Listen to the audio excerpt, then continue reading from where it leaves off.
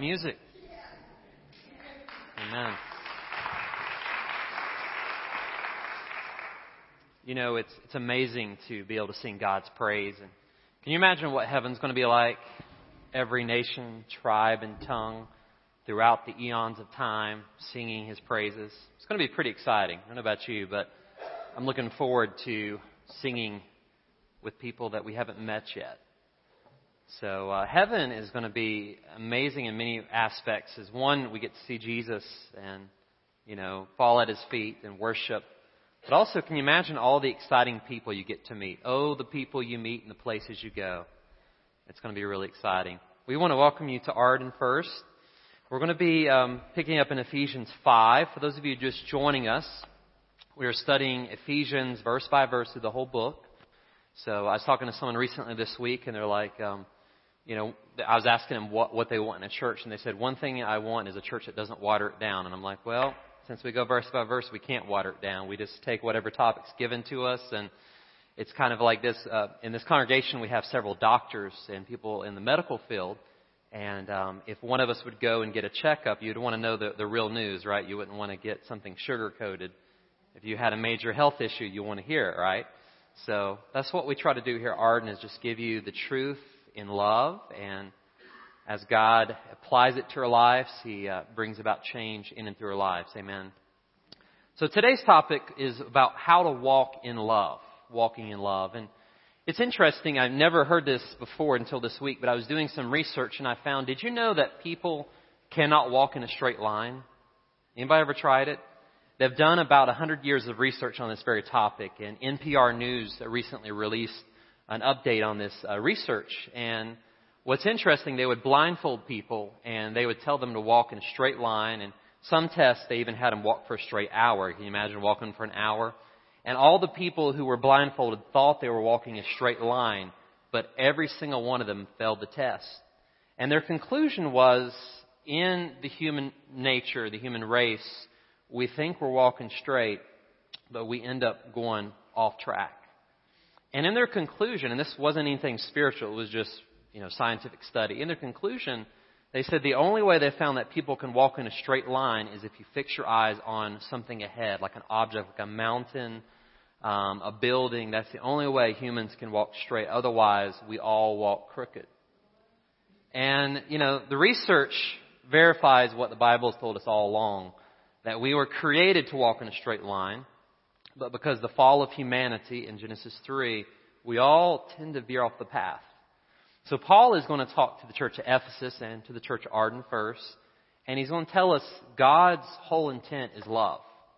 In fact, 1 John 4:8, God is love. And we all think, everyone, even the world will tell you God is love. But to really know what love truly is, a lot of times in the world we fall for counterfeits. So today, Paul's going to take us through the text, and he's going to tell us what love is and does.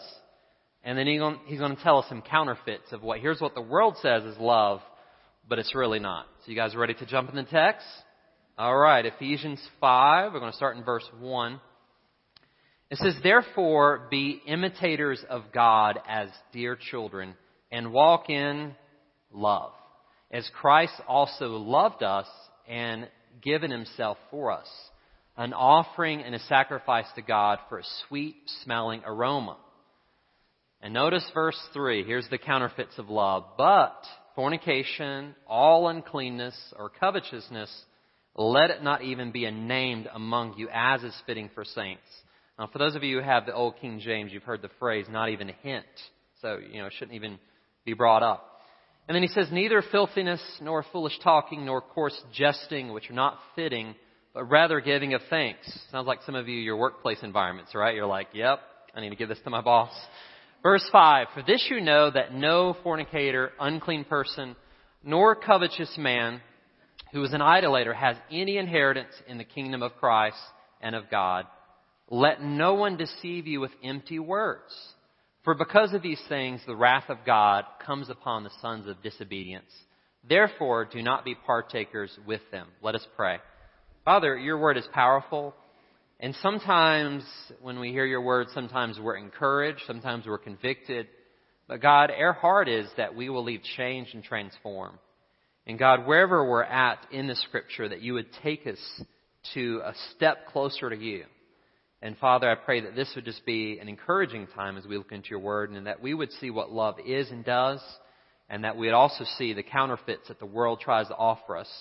And as Paul warned the church of Ephesus, help us not to be deceived by the words and the ideas of the world that would lead us astray from what is true love. We love you, Father, and we thank you. In Jesus' name we pray. Amen. So today we're going to talk about walking in love, and next week, just a preview, we're going to talk about walking in light. So first of all, if you'll take out your listening guide, we walk in love by, number one, model love by the way I live. I model love by the way I live. Notice verse 1. It says, be imitators of God as dear children. Now most of you know we have 4 children. And what's interesting about our kids is we found out they copy a lot about what we do. And sometimes it's scary. This morning, for instance, Lori said, you know what Gabriel said the first thing he woke up? Gabriel's just 2 now, but he said, I want coffee in my sippy cup. So it's like, wow. So my 2-year-old's now asking for coffee in his sippy cup, which we did not give it to him. But we've noticed expressions, sayings. Sometimes we'll see the girls correcting their baby dolls and saying, Mama said not to do that. And I'm like, where are they hearing this from? So your children imitate you in so much, which can be scary in certain things like, wow, mannerism, gestures, words. But on a positive note, when we imitate our Heavenly Father, you can't go wrong there. So what the Bible says is, as dear children, imitate God. So what we need to do is find out what God is truly like. And a lot of times we say, you know, I love Jesus, I want to follow Him, but we really don't know what He's like if we don't read His Word or study Him. It'd be like me telling my wife, I love you, but I don't want to ever have a conversation with you more than 10 minutes. I don't want to ever have heart-to-heart because guys just aren't into that. Ladies, how would you respond to that? Survey says, well, in the same way, if we say, I love God and want to follow Him, we have to get to know Him. And Dr. Henry Blackaby says in Experiencing God, there's basically 4 major ways we hear from God. The first one is obviously through the Bible. The second way is through prayer. The third way is through circumstances. God can speak through what you're going through. And then the fourth way is through other people. Did you know that God will often use other people to be His voice? We are the body of Christ, and God speaks through the body of Christ. So Paul says, as dearly loved children, you need to imitate God. Aren't you glad that God not only loves you, but He likes you? You're His child. And the amazing thing about that is if He's for you, who can be against you? If God is encouraging you. So He's saying, imitate God as dearly loved children. Number 2, here's how to walk in love. I do it by this. Number 2, I live a life of love because of how much Christ loved us. So continuing the theme of what love is and what love does, he says, and walk in love as Christ also loved us and sent His Son as an offering and a sacrifice to God for a sweet-smelling aroma. So the idea of walking in love is every step you take, every word you say should be seasoned and flavored with Christian love. Now, as a pastor, I've heard a lot of people say, I would go to church, but the church is full of. But you know, that's kind of a true statement because none of us are perfect. But if you have that logic, I would challenge you to be consistent throughout your life. If you don't go somewhere because of hypocrites, you can't go to the grocery store. You can't go to the gym. You can't go anywhere because the definition of a hypocrite is what you know and what you do, there's a discrepancy. And because none of us are perfect, there's always going to be a discrepancy until Jesus makes us perfect. And everyone said, ouch, right? So he says, walk in love. Now, what is the greatest commandment that Jesus gave us? Love God, love people, right? With everything you have. So you could say, love God, love people. And the sacrificial aspect, Jesus says, as I loved you, you're to love one another. Now, this church should be packed out and need multiple services if all of us loved each other the way Jesus loved each other. The way Jesus loved us was sacrificial. He was willing to lay down His life. And people are hungry for that kind of love. That's why people go to bars on Saturday night. That's why people go to clubs, because they're searching for love, sometimes in all the wrong places, right? The church should be a place of love. Can I get So, Our mission at Arden First is to lead ordinary people into extraordinary life in Christ. And how we do that, if you look at our logo, it's kind of a circle. There's a process, and we do it through belonging, believing, and becoming. So on your listening guide, it says it like this. When we belong, we feel the love. When we believe, we receive the love. But when we become, we live the love. So the whole process is, it's great to feel the love and it's great to receive it, but eventually we should live it. And that's what Paul is telling the church at Ephesus. Walk in love. The idea of walk is your day by day, everyday lifestyle. So, speaking of which, during the 17th century, Oliver Cromwell, who was the Lord Protector of England, this is not his picture, by the way, this is a picture of a couple, during that time period, Oliver didn't look that good, let's just put it that way. But Oliver Cromwell, he was very strict, for those of you who remember studying history and Western Civ and things like that. He was very strict. So he had a curfew. And if you violated the curfew, there was punishment. And also, if you committed crimes, you could be executed in that day and time. So there was a soldier who had committed crimes, and Oliver Cromwell decided that when the bell rang at night, the curfew, he was going to be executed. So whenever the curfew began to happen and they began to ring the bell, nothing happened. The bell didn't ring. And they're like, is the bell broken? What's going on? So they did an investigation. They looked up into the bell tower and they saw a woman holding the clapper of the bell, and she would not let go. And they finally got her down, and they're like, what's going on? And her hands were bleeding and she was bruised, and they had found out that she was the fiancée of the soldier who was supposed to die. So they brought her before Oliver Cromwell and said, why did you do this? You could be executed as well. And she showed Cromwell her hands that were bleeding and bruised, and she showed the places where her body had clung up against the outside of the bell. And Oliver Cromwell said, because of your love and your sacrifice, you both go free. And there's no curfew tonight. And I think that is a picture of the love we should have for each other, that we're willing to lay down our lives no matter what. So live a life of love because of how much Christ loved us. So number 3, and this is kind of the counterfeits. And I was joking with someone earlier. I said, message may be a little heated today because that's just the text. But we tell you the truth and tell it in love. But did you know the world is full of counterfeits? How many of you ladies have ever bought a purse that was supposed to be Prada or Gucci and you found out it was a knockoff? Anybody? All right. Some of you are not raising your hands, but it's there. And some of you who like to flea market, resell, you can buy something. Man, this is $1 and it's a knockoff. I know one person, they had bought a Rolex watch and it had the number, it's supposed to be authenticated, and it was a fake. And they had lost a ton of money on this Rolex watch. So the world is full of counterfeits. And when it comes to love, Satan tries to counterfeit love. So we're going to talk about a few of those. Look at verse 3 and 4. It says, but fornication, and we don't really use that word a lot anymore, and all uncleanness or covetousness, let it not even be named among you as fitting for saints. Neither filthiness, nor foolish talking, nor coarse jesting, which are not fitting, but rather giving of thanks. So how many of us know that God is a God of love? I think we all would agree with that. The problem is we live in a world where a lot of times love is presented as some distortion. The good news is with God, there's no 50 shades of gray. With God, everything's pretty black and white. The problem is, as Christians, we tend to go along with the culture, whatever is culturally relevant versus what is biblically correct. I once heard a statement about 10 years ago. It stuck with me. And he says, when it comes to theology, if it's new, it ain't true.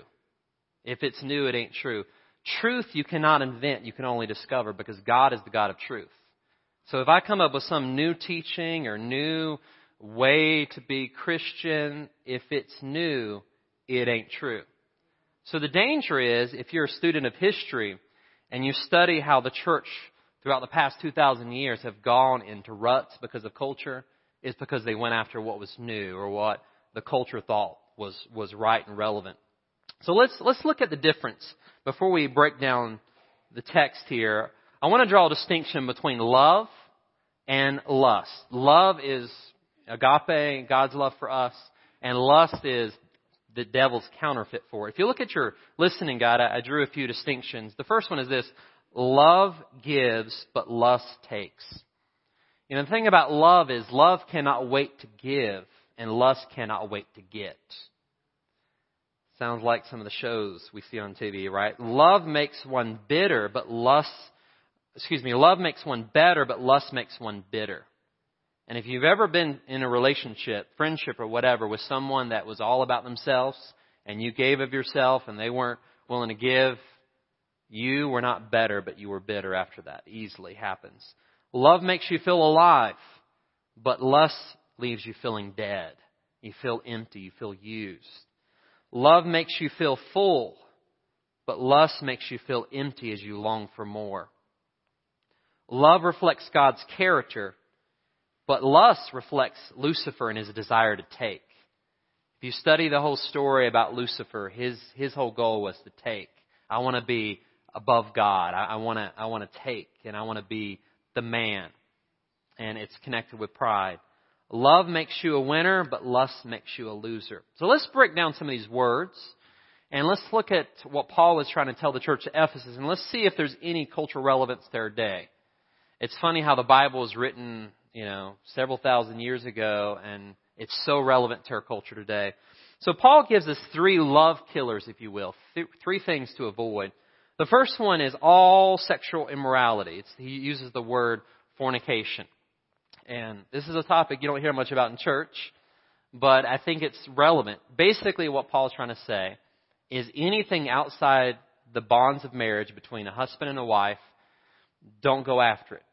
And in a world that teaches 50 Shades of Grey, people are so confused. Like, well, how do you know? As a youth pastor, and Adam can testify to this, you often hear the question, well, how far is too far? Right? And you hear those questions. Well, the interesting thing is, if you look at the word for fornication here, it's the word porneia. It's where we get our word pornography from. So basically, Paul says anything illicit outside the bonds of marriage is not going to help you. And here's the thing about the Bible. This will really encourage you as we look through this list and we're like, ouch, because our culture is so after this, is whenever God says not to do something, it's not because he's a cosmic killjoy and wants to take away your fun. The thing about it is God is actually pro-intimacy. Did you realize that? He actually invented it. So he's pro. The problem is Satan throws out counterfeits, and you go after the counterfeit, and it's just like eating cotton candy. It tastes good for a while, but then it leaves you feeling upset stomach, bitter, depressed. And that's the way it is. And when God says stay away from something, he's doing it because he loves you and he doesn't want you to get hurt. There's a reason why Laura and I don't let our kids run in the road. It's pretty obvious, right? We don't want them to get hit. So when the Bible lays out, do this or stay away from it, it's not because God's trying to take your fun. He's pro-fun, but he's pro-fun in the right context and the way he designed it.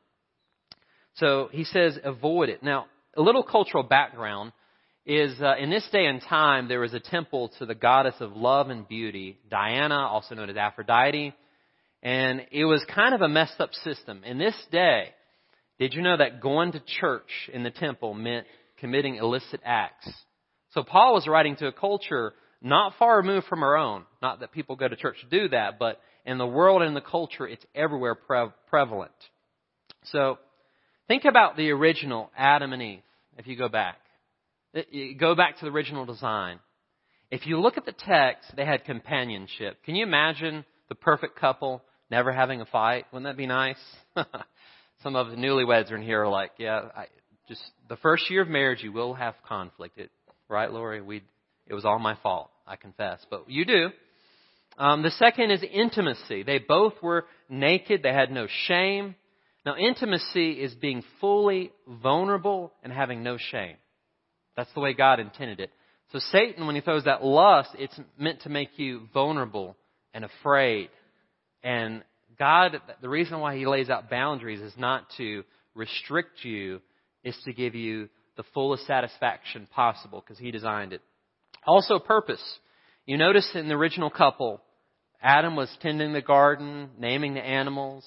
God provided Eve right by his side, and she was helping, and it was just such a great relationship. Then all of a sudden, Genesis 3 happens. And from then on, we've all walked a crooked line. So, according to recent research, the Kaiser Family Foundation, this is interesting, and you wonder how our views have changed throughout time where we have different views on sexuality than we used to. I'll give you one big explanation, the television. I don't have to ask you how many of us have television. Most of us do, 99% of us. But if you look at the general hour on the top TV shows, 70% of them include some sexual content. And the average hour, if you're watching a television show, it has at least 5 illicit scenes per hour. So if you're like the average American, you watch a few hours, you've seen maybe 15, 20 scenes a day. And you wonder why your opinion has changed. Okay, let's take teenagers. We think that teenagers don't think about this. Wrong. You were a teenager one day. The average teenage show has about 7 illicit scenes per hour. So you think about it. Our culture has really changed. So one of the things pastors get asked a lot is, what about living together before you're married? I mean, it's prevalent in the culture. Barna did some research on this, and I'll show one graph. The average American, this is Christian, non-Christian combined, 65% of Americans say it's okay. Only 35% disagree in America. Now let's narrow it down to Christians. This may shock some of you. Professing Christians, 4 out of 10 say it's okay before marriage. And only 6 out of 10 say it's wrong.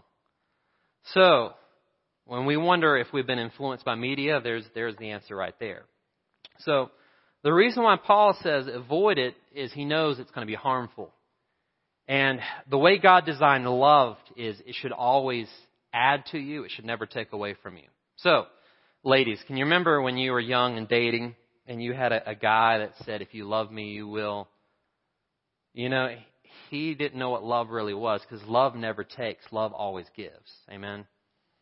The second word Paul used as a love killer is uncleanness. And basically it's talking about that which is against God's holy character. So, when the people bring up the 50 Shades of Grey, well, how far is too far, and I'm dating, what's acceptable? This word unclean, easy way to describe it is like this. If you can't do it with your parents in the room with you, you probably shouldn't do it. So let me give you a personal story. And I have to run these by Lori a lot of times before because I share a lot of things I've messed up, things, whatever. But when Lori and I were dating, we were passionately in love and still are. And we each had our own place. She had an apartment. I had a condo. We both lived close to each other. And whenever we got engaged, whenever you get engaged, the temptation spikes like 10 times. So whenever she would come over about 9 o'clock, I would begin to say at 10 o'clock, you've got to go because nothing good happens after 10 o'clock.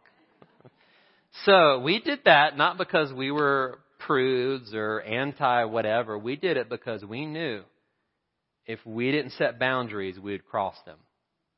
And that's another reason why we did short engagement because, you know. She's blushing up in the front row. She doesn't know what I'm going to say up here. So, let's continue on.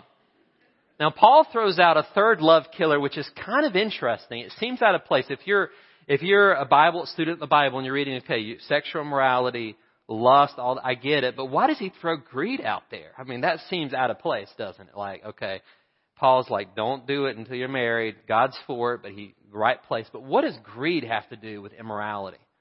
Well, many scholars have researched this idea. And basically, greed means you want to take. So those who are immoral physically are also wanting to take in other areas as well. So here's the thing. We talked about last week how bitterness is a gateway sin that leads to other stuff. Well, if you are lax in your sexuality, be careful because it's easy to be lax in other areas. If you don't have control in this area, it will bleed on to other areas of your life. And I know we don't like hearing that, but the Bible says avoid greed. Anybody ever study about John D. Rockefeller in school? He was an amazing man as far as business, and we can learn a lot about his business. He started the Standard Oil Company, and he was the first billionaire in America. And to think about the early 1900s to be a billionaire, many people, financial people, say that he was the wealthiest man in modern time. And whenever someone, a reporter or whoever asks Rockefeller, how much money is enough? You know what he said? Just a little bit more. How much money is enough? Enough, just a little bit more. And he was a billionaire in the early 1900s. So here's the thing. The thing with greed is you always want just a little more. It doesn't satisfy. And that's why, if you'll just take the chart home and look at it, if you go after true love, it satisfies. Lust can never satisfy. And the world is craving intimacy, but they're not getting it because they're doing it against the way God designed it. And if you want to know how to fully enjoy a satisfying marital life, listen, Christians should have the best marriage life ever. Because we know the owner's manual. We know how God designed it. And if we just follow Him, it's great. All right, number 4, how to walk in love. Your talk should match up to your walk. Now, verse 4, I say with a little bit of a smile because for those of you who work in the marketplace, you hear this every single day. And I'm going to get some ahas, but listen to what Paul says. Filthiness, foolish talking, coarse jesting. And he says, that's not going to help your love life with God or with others. So, a little background on myself. I spent a little stint in a car lot. And it was a small season of my life, but I learned so much about the marketplace. Anybody, I know a few people work in car lots, but you ever hear the men talk in car lots? I mean, it's unbelievable. At least the one I worked at. I'm not saying every car lot's this way. But there were married men, and whenever an attractive woman walked by, the married men would be commenting, check that out. And they would look at me to see if I'm looking or not. And I remember there's this one guy, his name was Jay. All the other men would be checking out the women, cursing, swearing, but Jay didn't. Because Jay was committed to his wife. He was committed to Christ. And to this day, he's still at that same car lot, being a missionary right where he's at. And when Paul breaks this down, filthiness, avoid filthiness, this would be, to say it in modern day language, it's saying don't have a potty mouth. Because that's not going to attract anybody to God. If you say that I believe in Jesus and yet filth comes out of your mouth, yeah, right, the church is full of hypocrites, is right? That's what people are going to say. Foolish talking. This is, in the original language, it's where we get our word moron from. So Paul says, listen, don't speak in such a way that people will think you're a moron. Because God wants your speech to be what? Seasoned with salt, filled with light. So if filthiness is coming out of your mouth, is anyone going to be drawn to God? Probably not. Coarse jesting. Now, let me explain what that means. This does not mean you cannot tell jokes. I think God has a rich sense of humor and we should tell good jokes. But what this is saying in the original language, it's kind of like this. You ever been around someone that no matter what you talk about, they always turn the conversation downward? You could be talking about the wallpaper and like, oh, wallpaper. And it was just like, no matter what you talk about, they throw out innuendos. And it's just like, come on. I mean, it's like, where's your mind? Is it in the gutter? And Paul says, listen, if you're walking in love, the conversation, you need to turn it upward, not downward. Because we're followers of Christ and we're to be salt and light. We're not to put out the fire. We're to kindle the fire and stoke it. But here's the antidote. Now, this is so beautiful. I love the scripture when you go through it. The antidote to all this stuff we're talking about, and I always say, if it seems a little heavy, it's going to get positive. Just hang with God's word. But he says, instead of all this, practice thanksgiving. Now, here's the thing about it, okay? This is such a easy way to think about it. When I'm after lust, I want. I'm never happy. I'm never satisfied. And I'm never thankful.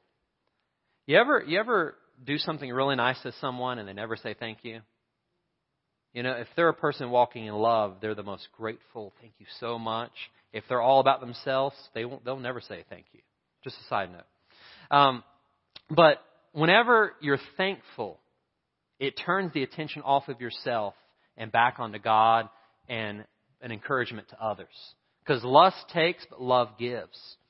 So here's the thing. How many people have lost really important things in their life because of lack of thankfulness? Now, think about how many of us have lost jobs because we weren't grateful for the job. We had a bad attitude and we got fired or whatever happened. Not always, but sometimes that happens. How many marriages have ended because one partner wasn't thankful? They left. They said, I'm leaving you for this other person. And they weren't thankful. I mean, it's so simple, but if you can develop a heart of thankfulness, it will minimize a lot of the temptations that Satan will throw your way. Just have a thankful heart. Look at the person next to you and say, I'm thankful for you. There you go. You've already got brownie points for the day. So, it brings up a tough question. And I know some of you are asking this question. Well, what about, for those of us who are messed it up, is there hope for me? And the answer is absolutely yes. Verse 5, when you read verse 5, it can sing a little hard because it talks about no fornicator, unclean, covetous man has any inheritance. Now, what this is talking about is not someone who commits a sin, but this is talking about a person who lives in a lifestyle of sin. So that clears it, because when you read that, you're like, oh man, there's no hope for me. Well, the thing about it is Christians don't live in lifestyles of sin. Because if you've turned from sin and turned towards God, yeah, you can backslide, but you can't stay there for a lifetime. And 1 John clarifies that. He says, he who is born of God does not sin. And in the Greek, it's a continual tense. You can't live in a lifestyle of sin if you're truly a Christian. So a lot of people worry about, what about those who lose their salvation?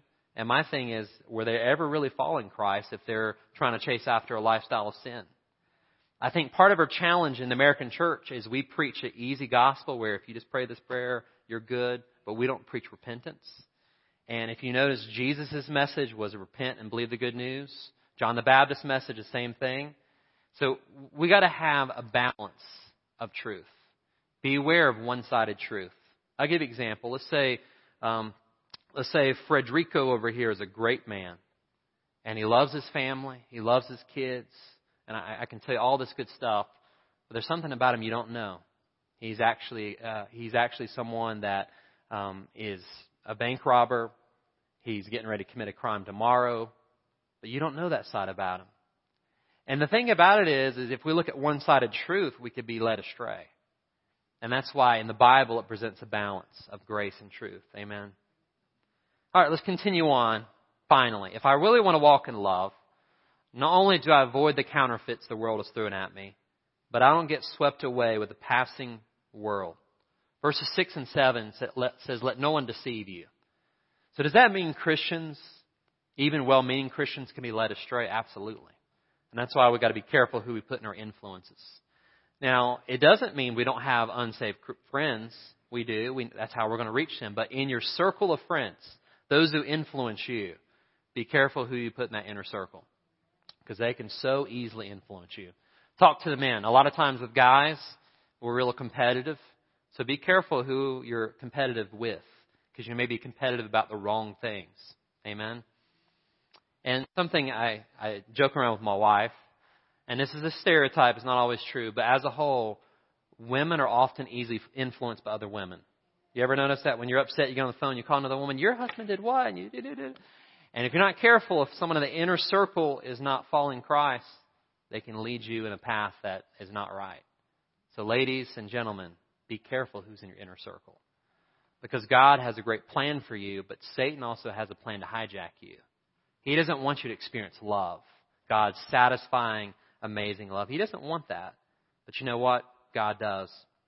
Jeremiah 2 verse 13, if you'll write this in your notes. It says, for my people have done two evil things. They have abandoned me, the fountain of living water, and they have dug for themselves cracked cisterns that can hold no water at all. So the prophet Jeremiah says the people are trying to get water to quench their thirst, but instead of going after me, they're drinking out of the waters of the well, the waters of the world. And the problem with the waters of the world is they never satisfy. You keep your thirst. It's like salt water. You can drink it, but it doesn't truly satisfy your thirst. In 1 John 2:15 through 17, to kind of summarize this message, the apostle says, do not love the world nor the things in the world. And this is not talking about the people of the world. This is talking about the things that are against God.